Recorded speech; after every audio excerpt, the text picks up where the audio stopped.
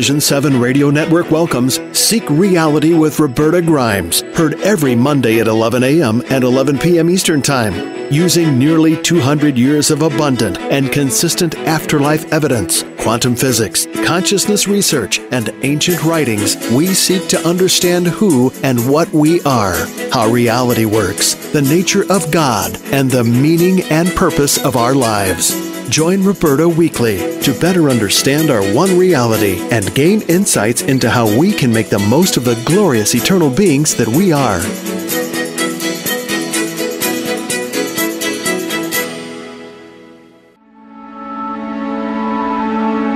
Welcome to Seek Reality with Roberta Grimes. Joyous conversations about what the afterlife evidence and modern science combine to tell us is true about our one reality. You have nothing to fear. You are eternal and you are perfectly loved. Knowing the truth changes everything. Now, here's Roberta. Welcome to Seek Reality. I'm Roberta Grimes, and I'm so happy you're with us today. In all our nearly 10 years, believe it or not, of being together, my dear Seek Reality friends, well, we have explored the ever more thrilling fact that our lives really are eternal. And while we've sought ever more perfect ways to interact with spirit, still, once in a while, it seems important for us to just have a little fun with all of this. Maybe even do something downright spooky. And since it is the Halloween season, who better to do something downright spooky with than our wonderful and downright spooky friend, Mark Antony, the psychic lawyer. Mark was with us in February to talk about his new book, which was then just out, I think, or had been out for just a little while. It's called The Afterlife Frequency, the Scientific Proof of Spiritual Contact and How That Awareness Will Change Your Life.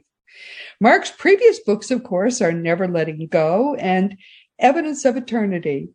He also co-hosts the live stream TV show, The Psychic and the Doc, and he's a regular columnist for Best Holistic Life magazine. So when Mark Anthony was here earlier this year, he said, "Hey, happy back for Halloween, and we'll do a downright spooky Halloween show." And I said, "Oh, Mark, you are on." Recently, he told me we were going to be talking about the curse of King Tut's tomb. So to get in the mood last night, I confess I did watch Steve Martin's King Tut SNL skit from the 70s. So now I am right in the King Tut mood. This is Mark Anthony's sixth visit with us, and he is always such a wonderful, knowledgeable, and really entertaining Seek Reality guest. I can't wait to see what he has in store for us today. Mark, welcome. I am so happy to have you back with us. Thank you, Roberta. I always enjoy working with you. You're like my sister from another mister. I mean, we just connect and we have so much fun. And I think it's important for those of us like yourself and me and our colleagues who study the afterlife to present it in a credible, scientific, and even entertaining fashion, because this is a very, very important thing for people to understand. And it's important to have a little fun with it because it's true. It's all true, but it's not dour. It's not a downer. It's exciting. It's thrilling. It's an upper. It turns life sucks, then you die, basically. But it turns all of that into joy. And we can have fun with it. We really can have fun with it, as Steve does on that wonderful SNL skit. So what do you have with us? I'm dying to hear this. Pardon the expression. No pun intended. Right. Well, Egyptology has been one of my passions. The media tends to enjoy giving me labels. When I first went public with my abilities as a psychic medium, someone who can communicate with spirits, the medium referred to me as the psychic lawyer because at the time I was practicing law. And then I've appeared on several TV and radio shows talking about ancient mysteries and supernatural phenomenon. And then I got nicknamed the Psychic Explorer. And I think my favorite moniker so far, Roberta, was one outlet called me the Psychic Indiana Jones. So, hey, thank you. Thank you for that. But King Tut's tomb is really fascinating, and it's also very timely because it is now the 100th anniversary of the discovery of King Tut's tomb. Wow. Yeah, in November 4th, 1922. But let me give you a little bit of backstory here. The archaeologist who was devoted his life to searching for King Tut's tomb, his name was Howard Carter. And he was in his early 50s when he made the discovery. But he showed up in Egypt nearly, when he was a teenager, so like 35 plus years before. And he had no college degree, but he was a very accomplished artist. So he started working for esteemed archaeologists of the day, British archaeologists, drawing diagrams of tombs and the paintings in the tombs that had been discovered. So he learned how to read Egyptian hieroglyphs, and he worked his way up through the ranks. And so he was an extremely accomplished archaeologist, and he attracted the attention of Lord Carnarvon, the 5th Earl of Carnarvon from England. And Lord Carnarvon used to spend his winters in Egypt because he had some issues, some health problems. He may have had a real bad asthma, and the dry climate of Egypt really agreed with him. And he made an acquaintance with Howard Carter. And Carter explained to him that all these Egyptologists had failed to find this one tomb, the tomb of King Tutankhamun. Now, Howard Carter was so focused on this. He wanted to succeed where everyone else had failed. Here's what's fascinating about his benefactor, Lord Carnarvon. So he agreed to fund the expedition. Everyone, all of your listeners, I bet, Roberta, know where Lord Carnarvon lived, or at least they would recognize his home in England. He came from Highclere Castle. But Highclere Castle is where Downton Abbey is filmed. Oh, really? Yes, it is. Huh. And in fact, Lord Carnarvon's I think it's his great-great-grandson, the 8th Earl of Carnarvon, is still in residence there, still holds the aristocratic title.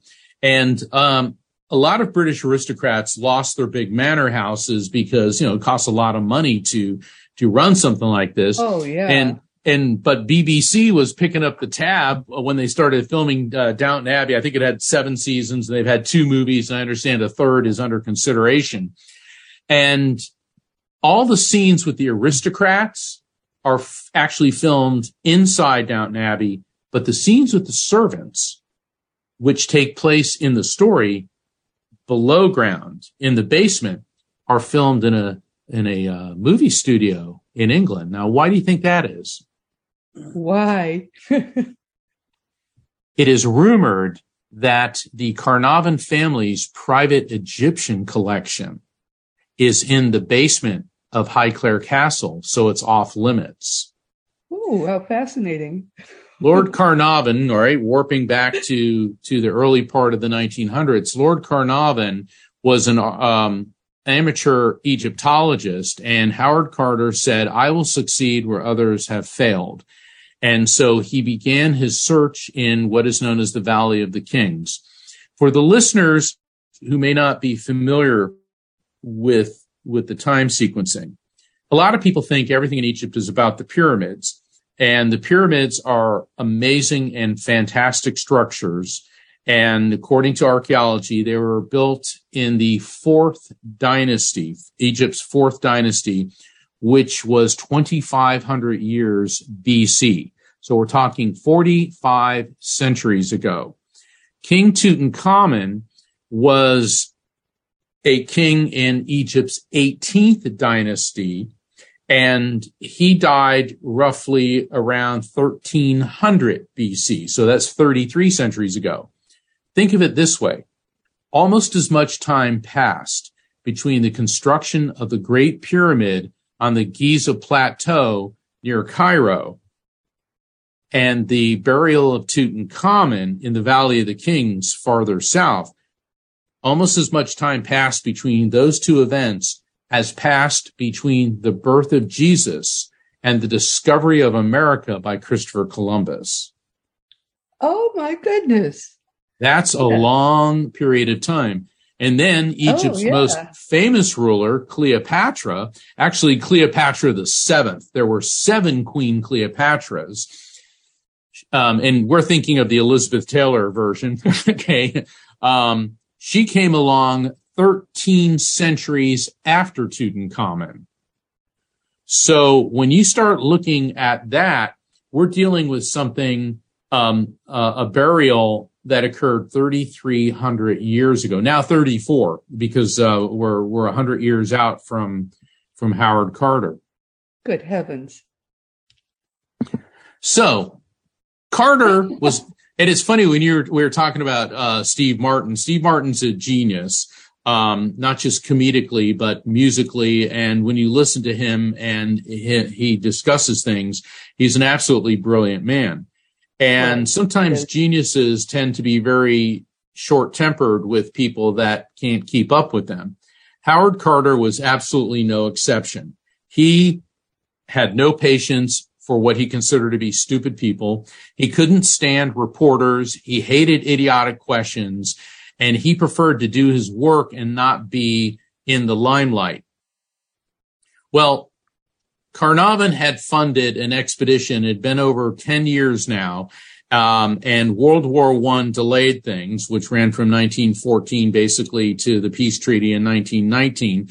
And after World War I, Carter resumed work. And there's 100 laborers. This is a very big, very expensive expedition. Carnarvon was frustrated because nothing had turned up. Carter's digging everywhere, searching everywhere in the Valley of the Kings, and he said, "That's it, I'm cutting funding." Carter begs him, "One more season, please." So begrudgingly, the Earl of Carnarvon agreed to just one more season. Carter knew that time was running out, his patience were running thin, and he lived in this house a couple miles away from the Valley of the Kings. He rented this house. He had Egyptian staff, and he was rude and nasty to everybody. And his staff was used to him being a real pain.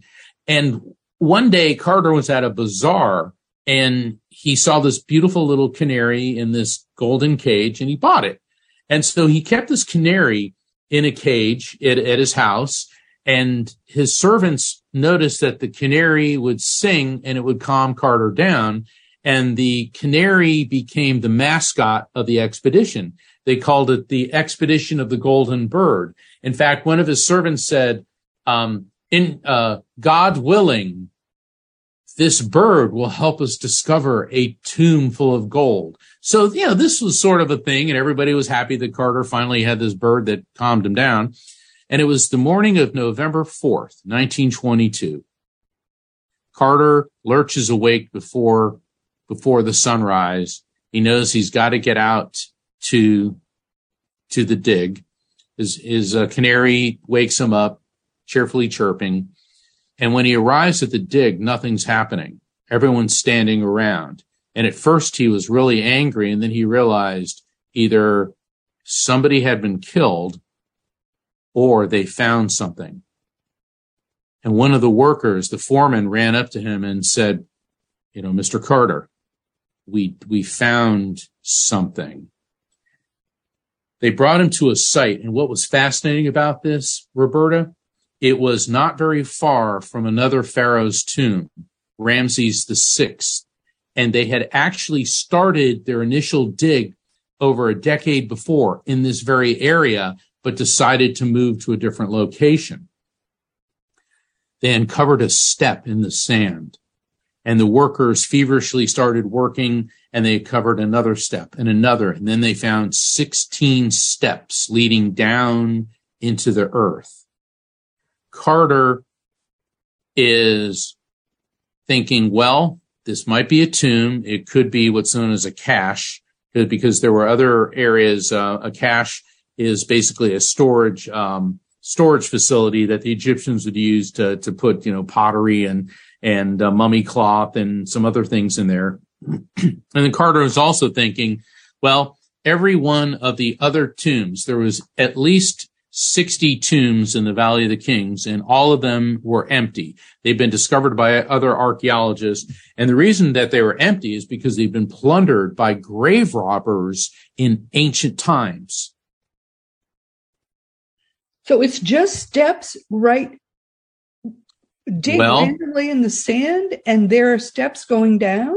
Yes, they found a stone staircase leading straight down into the earth. And Carter's thinking, well, we're going to find another empty tomb. And then they come up to a doorway at the bottom of the 16th step, and they clear it. And Carter's heart almost stops, Roberta, because this ancient wooden door, it's two doors that open up. It's like French doors, but, Egyptian doors. Yeah. And the handles were, and connecting the two handles was a circular clay seal that was intact. And Carter couldn't believe his eyes, because all the other tombs in the Valley of the Kings, there were no seals because they'd been broken thousands of years ago and plundered by grave robbers.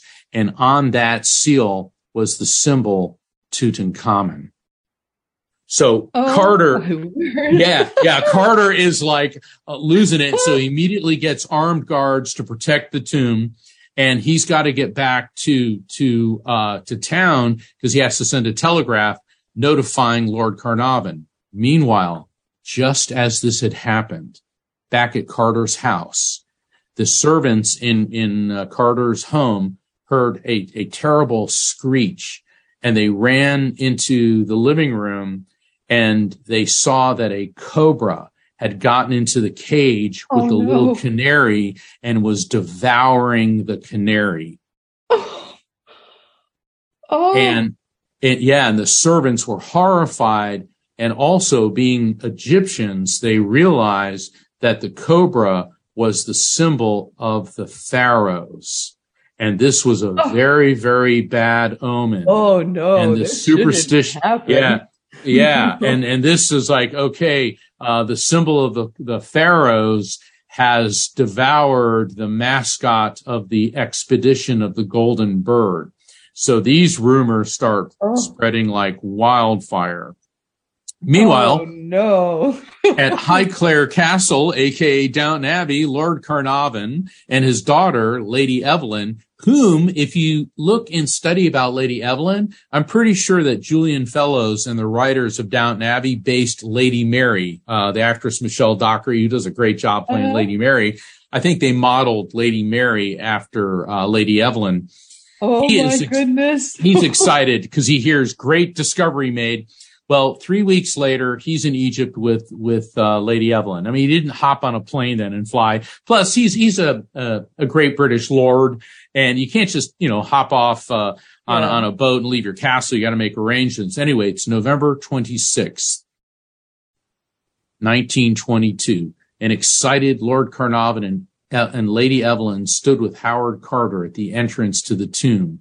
And after they opened the first door, because they waited to break the seal or remove the seal carefully, and they found there was a 30-foot long hallway, which had to be cleared of debris. There was all sorts of stuff in there.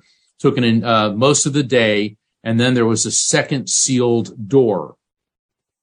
Carter made a small hole in the upper left corner of the doorway, and he held up a candle to test the air inside.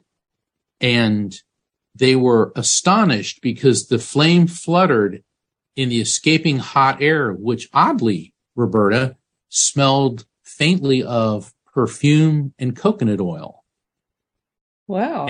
And Carter, realized that nobody had smelled this for 33 centuries. Now I'm going to read this. This is an excerpt from Carter's own book. He described what happened next. For the moment, an eternity it must have seemed to the others standing by, I was struck dumb with amazement, and when Lord Carnarvon, unable to stand the suspense any longer, inquired anxiously, "Can you see anything?" It was all I could do to get out the words, "Yes, wonderful things."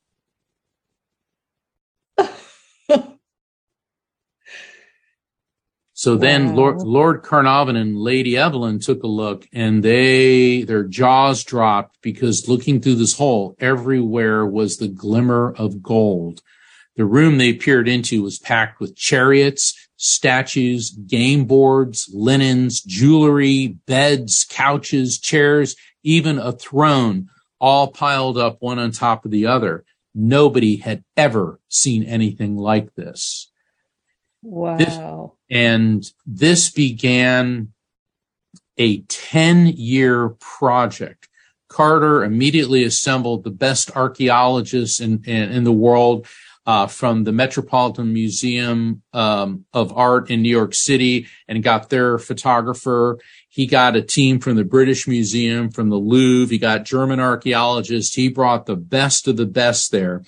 And it took them 10 years to get everything out of the tomb, because they very meticulously numbered each object, photographed it, where it was, made sure. And they said it was terrible, because a couple times when they found some clothing, and they were just, oh, wow, clothing worn by a pharaoh, when they touched it, it disintegrated into dust. Because you're kidding. That's terrible. They were like freaking out, like, oh my God. Well, it'd been sitting there, for 3,000 years. And what's really amazing is that over 5,000 objects were found inside the tomb. And there were several rooms in the tomb. I think there was like 5 different rooms. But then when they got there was one area they called the annex, one that they called the treasury, and then of course there was the burial crypt of the king. And so they approached this enormous pink sarcophagus, granite sarcophagus, and they noticed that there was a crack across the center of it. It was over thousands of years with temperature shifts and all that. The sarcophagus cracked, and so they used heavy tools and winches. They developed a very elaborate system of levers to pull open the granite sarcophagus's a lid and get it out of there. And then there was a great wooden coffin inside. And when they lifted it, they couldn't understand why it was so heavy. And they opened it up, and it was the first of 3 coffins, all shaped like a human. And they were, the wooden coffins were gilded with gold, but the innermost coffin, Roberta, was solid gold. Yeah, that's the one we're familiar with. Wow. Well, we're not even there yet. This is the coffin. This is the coffin, not the death mask on the mummy inside. Oh, so the innermost coffin, and pictures of it's just so beautiful. The artisanship, it was magnificent. And that's why 3 coffins were so heavy, 250 pounds of solid gold. So then they open up that coffin, they see the king's mummy, and on the king's mummy is the famous death mask. That's the one we're all familiar with. Yes. And yes, it's definitely one of the most recognizable symbols of ancient Egypt. Carter was blown away. Nobody had ever imagined anything on this scale. But the most disturbing discovery in the tomb, 2 mummified fetuses, believed to be twins. What was this? They had no idea anything like this. And Tutankhamun was only a teenager when he died. He became king when he was about 9 years old and died around age 19. They realized that his half-sister, Ankhesenamun, was his wife. So he'd been married, because that was that was what the Egyptian pharaohs did. That's the way they did it back then. Yes, they married their sisters. Right. And so, and the question was, well, who are these fetuses? And in recent years, DNA testing indicates that they were, looks like Tutankhamun was the father. Because they were wondering, was there a more sinister explanation? Is this some weird human sacrificial rite?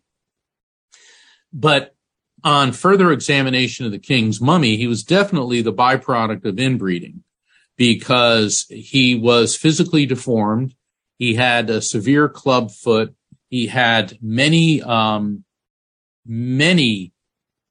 physical ailments. There was dozens of walking sticks in the tomb. He suffered from painful orthopedic conditions.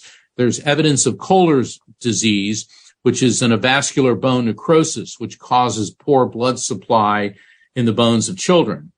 Then the heart was missing. And this is highly unusual for a mummy's heart to be missing, because the Egyptians considered the heart the most important organ and believed it controlled intellect, personality, and memory.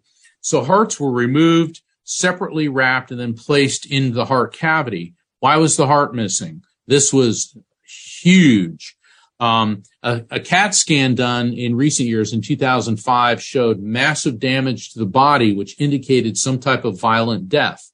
But what type of violent death? Was it murder? Was it an accident? Many Egyptologists theorize he could have been killed maybe in a chariot accident, maybe fell out of a chariot. Then there's evidence he had malaria, pneumonia, and very possibly sickle cell anemia.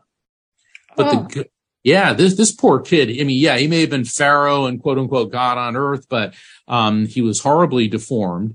And the going theory is that Tutankhamun died from an infection caused by a fracture in his left thigh bone.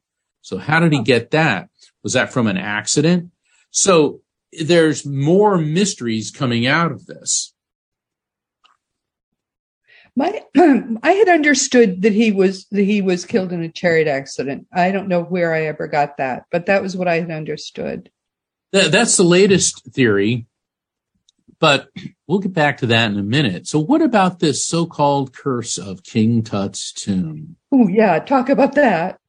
All right, let's warp back in time now to 1922. This is the biggest news story in the world.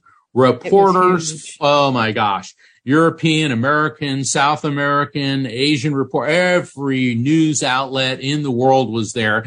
And this is in the day of black and white photography and people actually writing things on paper. Okay. This is the golden age of print reporting.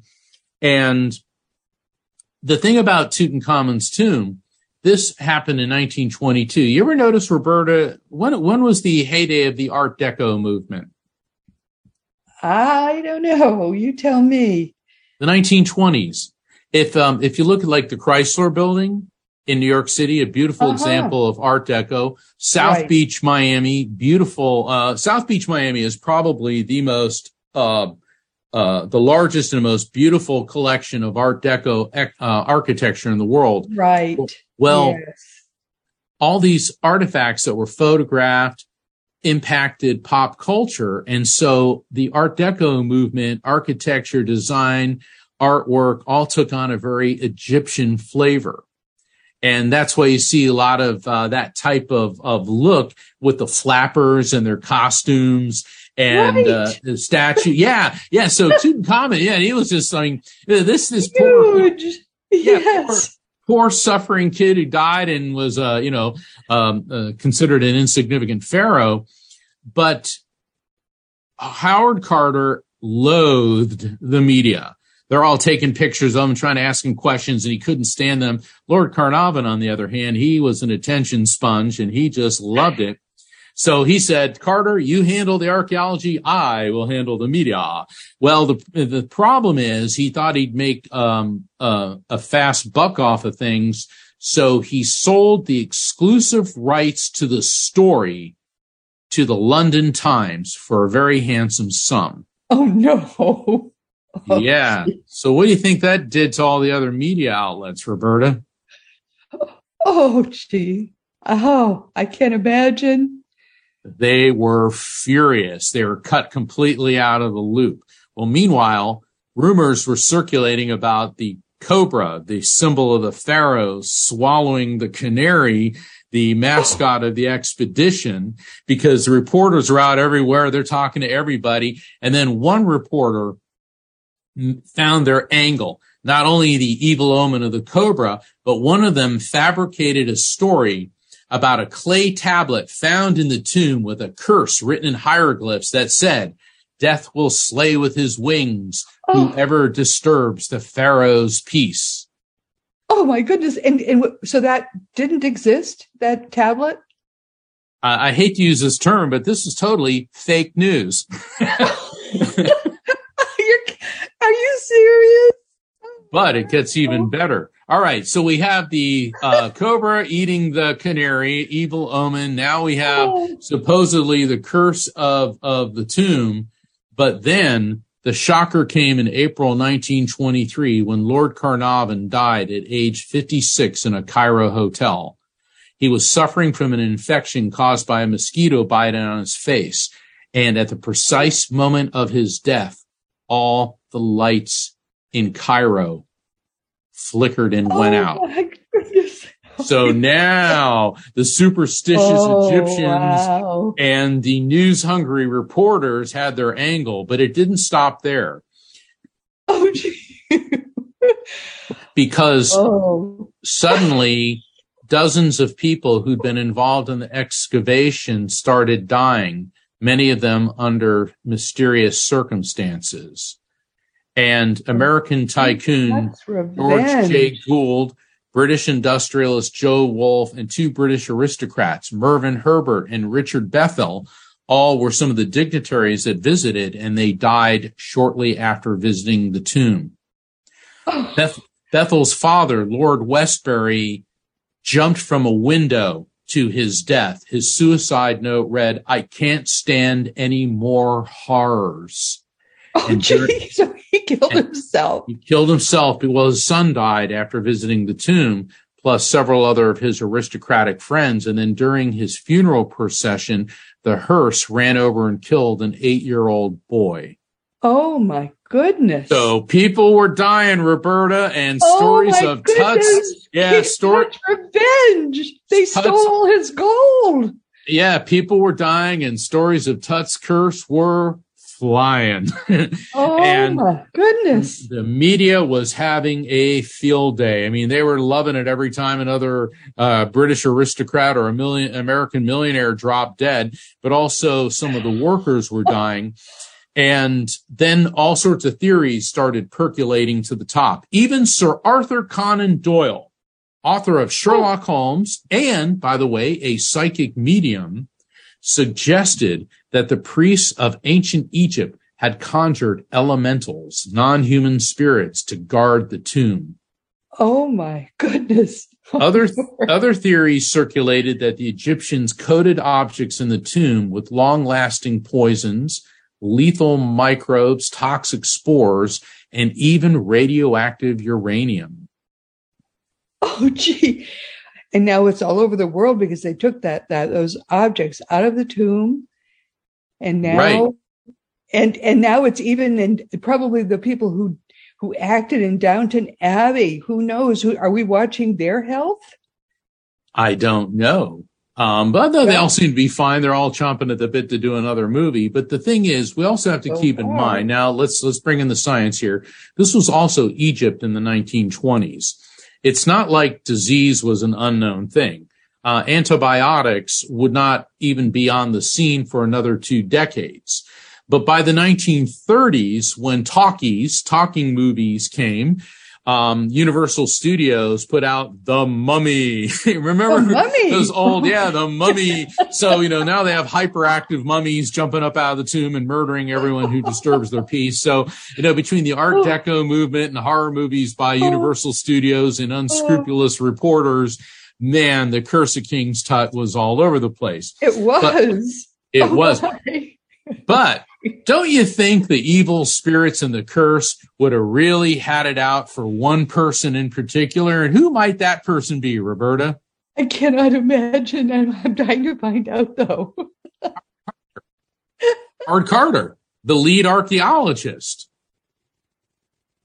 Don't you think the curse would, it struck down Lord Carnarvon, the guy writing the checks to fund the expedition, but the lead archaeologist, Howard Carter, actually died peacefully in England in 1939. And he apparently was spared the wrath of the curse. Then again, despite his great discovery, Carter suffered from depression. He would go into these morose depression bouts. And even though he was the most famous Egyptologist of all times, he was snubbed by British academia for not having university credentials. And perhaps Carter's biggest curse was the constant media attention that he absolutely hated. And when he did give it, he was cursed too.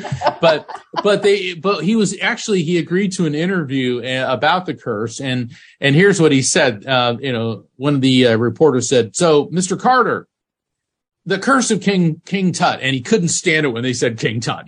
It was Tutankhamun. He couldn't stand the media calling him King Tut. And here's his response to the curse. "Tommy rot. The sentiment of the Egyptologist is not one of fear, but of respect and awe, entirely opposed to foolish superstitions." Oh, gee. Well, that was his particular curse. He had to live with it all. That's a different kind of curse altogether, but a curse all the same. A curse all the same. And I mean, he was offered speaking engagements all over, but when he would meet academics, they would, put their noses up to him. "Oh, he never attended college." Well, did it matter? He was persistent. He was patient. He was ruthless, obsessive. I think if we had to do a diagnosis on Howard Carter, I think obsessive compulsive disorder. Yes. Clearly yeah. So. Clearly But on the other hand, he succeeded where dozens of very esteemed archaeologists had failed. He never gave up. He put his mind to the task, and he was resolved to find the tomb of Tutankhamun, and he did. And he did. And wow, what a discovery. Oh, my. Well, more mysteries have arisen from the tomb of Tutankhamun. There's the speculation over how he died. Was it a chariot accident, like you very, very astutely pointed out? Was it murder? Now, why would it be murder? The fascinating thing is what his widow, Ankhesenamun, did in the wake of his death. So here's Tutankhamun, 19 years old, and his bride, she could be anywhere from 16 to maybe 20 years old. She writes a letter, not just one, but two letters to the king of the Hittites. Now, the Hittites were a very powerful empire based in what is now modern-day Turkey. And we know that she wrote these letters because back in the early part of the 20th century, the Hittite capital of Hattusis was excavated, it was discovered, and they found their hall of records. They found two letters from a widow of the king of Egypt. And the first one said, my husband is dead. I have no son. I will not be forced to marry a servant. Send me one of your sons so that he may be king of Egypt. Well, the king of the Hittites was very suspicious, and basically he wrote back, and they have his response, which essentially said, "Well, I'm not sure I can trust you." And she sent another letter to him, basically reiterating that. Well, he did agree to send one of his sons. So the idea was that Ankhesenamun would marry a Hittite prince, and because he married her, he would then become the pharaoh of Egypt. Meanwhile, the Grand Vizier, whose name was it's spelled A-Y, he was old enough to be her grandfather. And then there was the lead general, Horemheb. They didn't want this to happen. Now, I'm speculating here, but here's what we do know. The Hittite prince never made it to Egypt. It appears that he was murdered on the way there, because it was a long journey. Today it still is, but even then. And was he murdered by the Egyptians? The evidence that would tend to indicate that he was is because this tipped off a 20-year war between Egypt and the Hittite Empire. Golly. Then what we do know is that Ankhesenamun married She was forced to marry a servant, the Grand Vizier, basically the prime minister. Old enough to be her grandfather? old enough to be her grandfather. So now he becomes Pharaoh, not for very long, but here's another piece of the mysterious puzzle. His tomb was excavated. Of course, it had been plundered, and he is painted on the walls in full regalia as Pharaoh I, and he had, I think, at least 2 other wives, and there's not one mention of Ankhesenamun. Her tomb has never been found. Her mummy has never been found. She disappears from history without a trace, as does the rest of Tutankhamun's family. His entire dynasty is eliminated.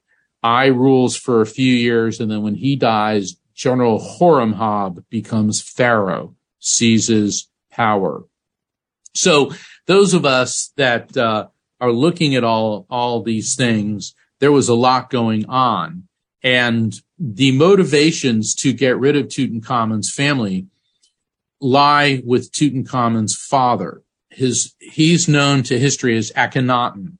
And he was the pharaoh who believed in one God. He's considered maybe the first monotheist in history, and he believed in the sun as the source of all divinity and power. And it wasn't just the Egyptian god Ra, it was Atan Ra and a specific aspect, the spiritual aspects of light as power.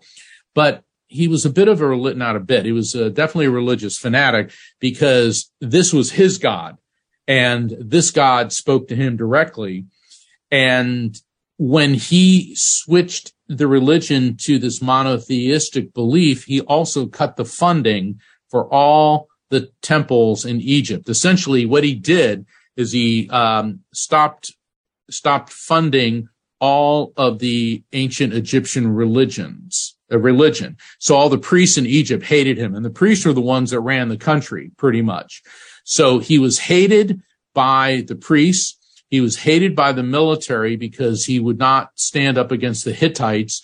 And then when he died, and he ruled about 19 years or so, maybe 20 years, and his mummy has actually been found, and it was a great debate over who this mummy was. He was found in, I think it was KV, Kings Valley 55, or I think it was 55 or 57, because they number each of the tombs there. But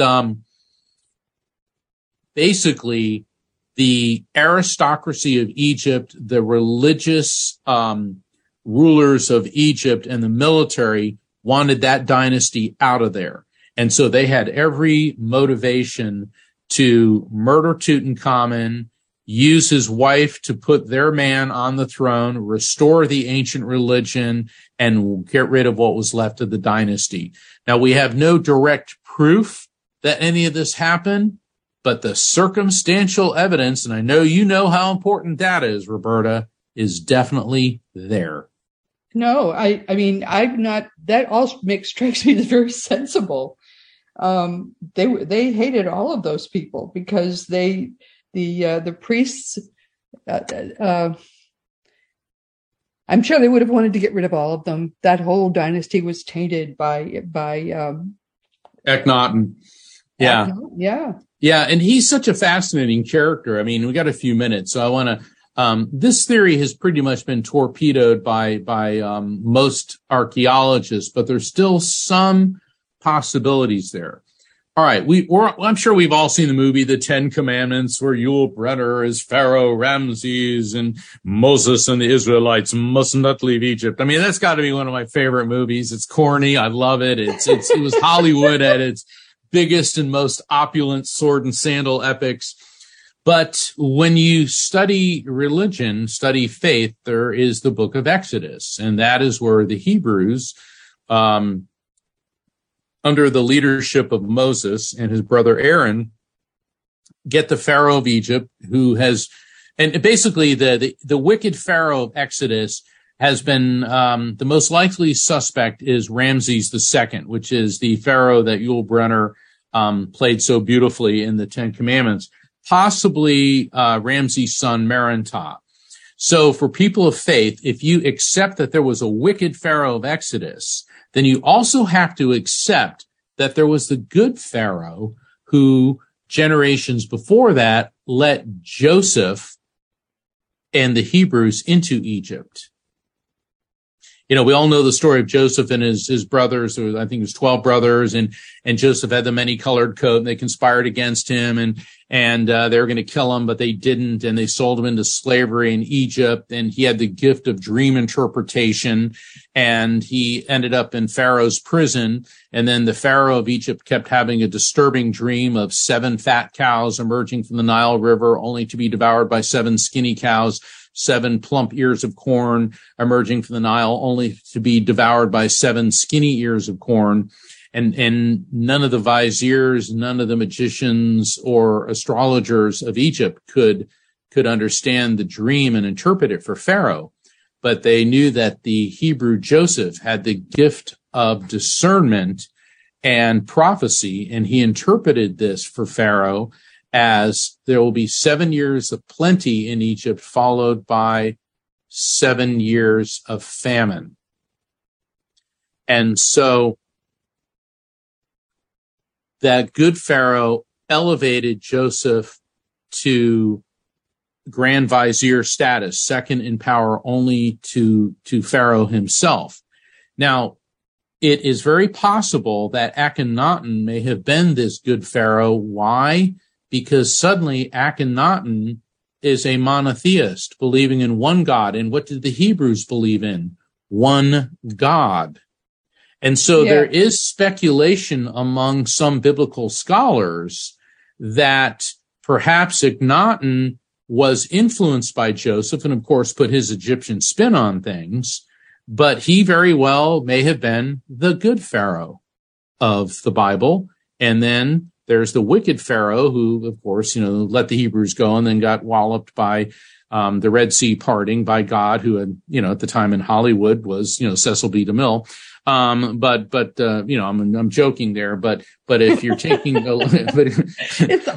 everything is interrelated. Have you noticed? Isn't that fascinating? Yeah. Yes, exactly.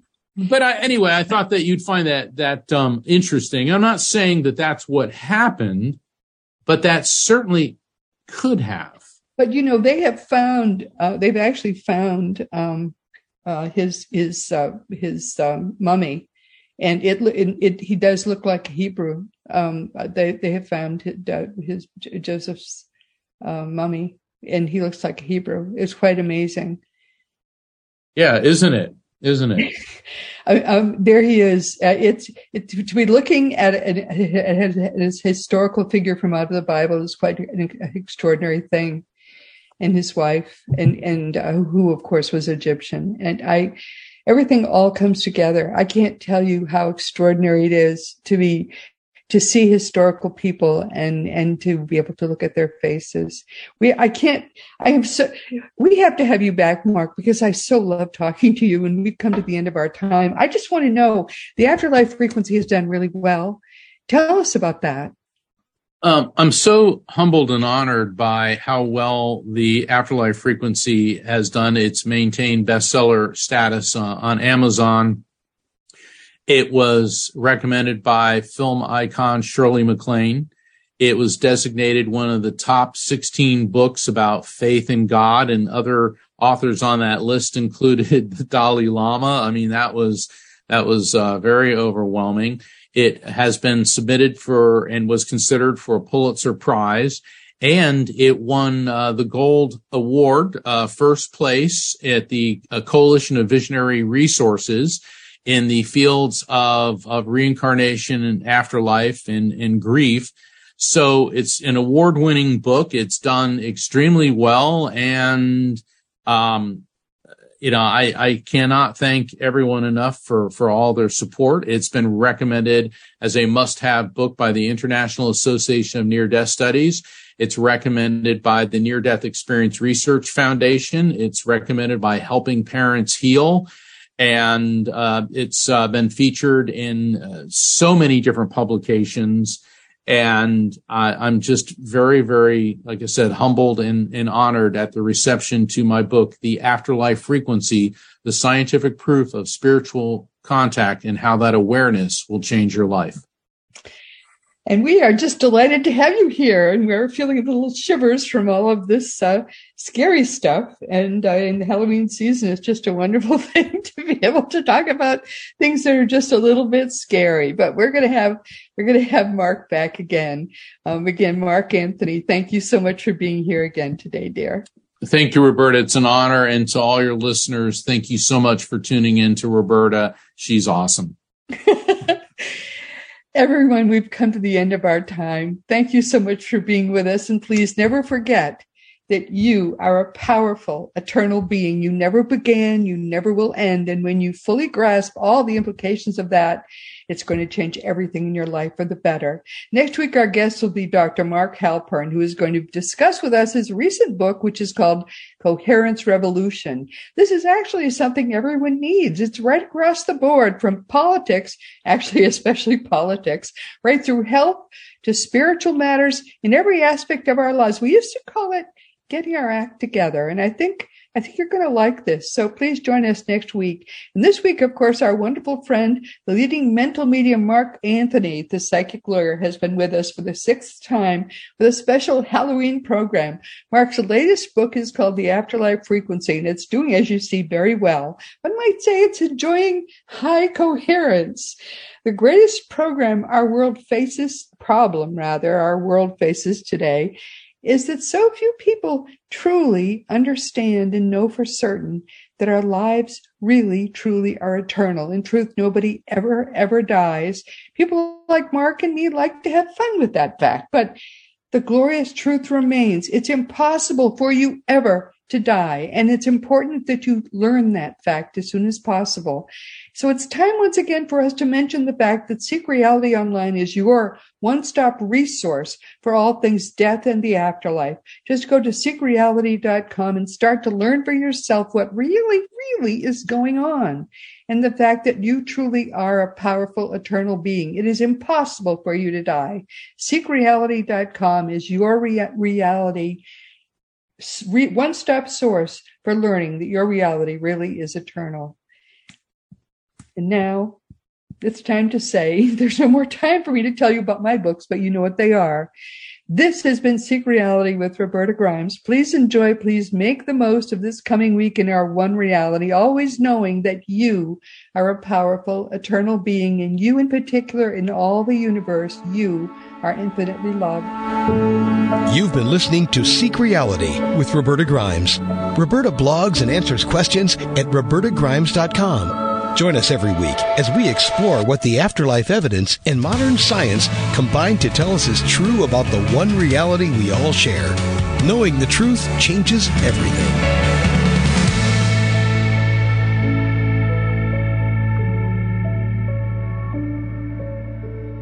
All authors. Have you been considering an audiobook? Well, look no further. Come take advantage of Dream Vision 7 Radio Network's unique in-house audiobook production, which includes benefits and bonuses from our radio station. Let our knowledgeable staff guide you to create the audiobook you've always dreamed of without breaking the bank. Check out our full one-stop service from A to Z, including the ACX process. Schedule a free consultation by calling 508-226-1723. That's 508-226-1723. Or go to DreamVision7Radio.com.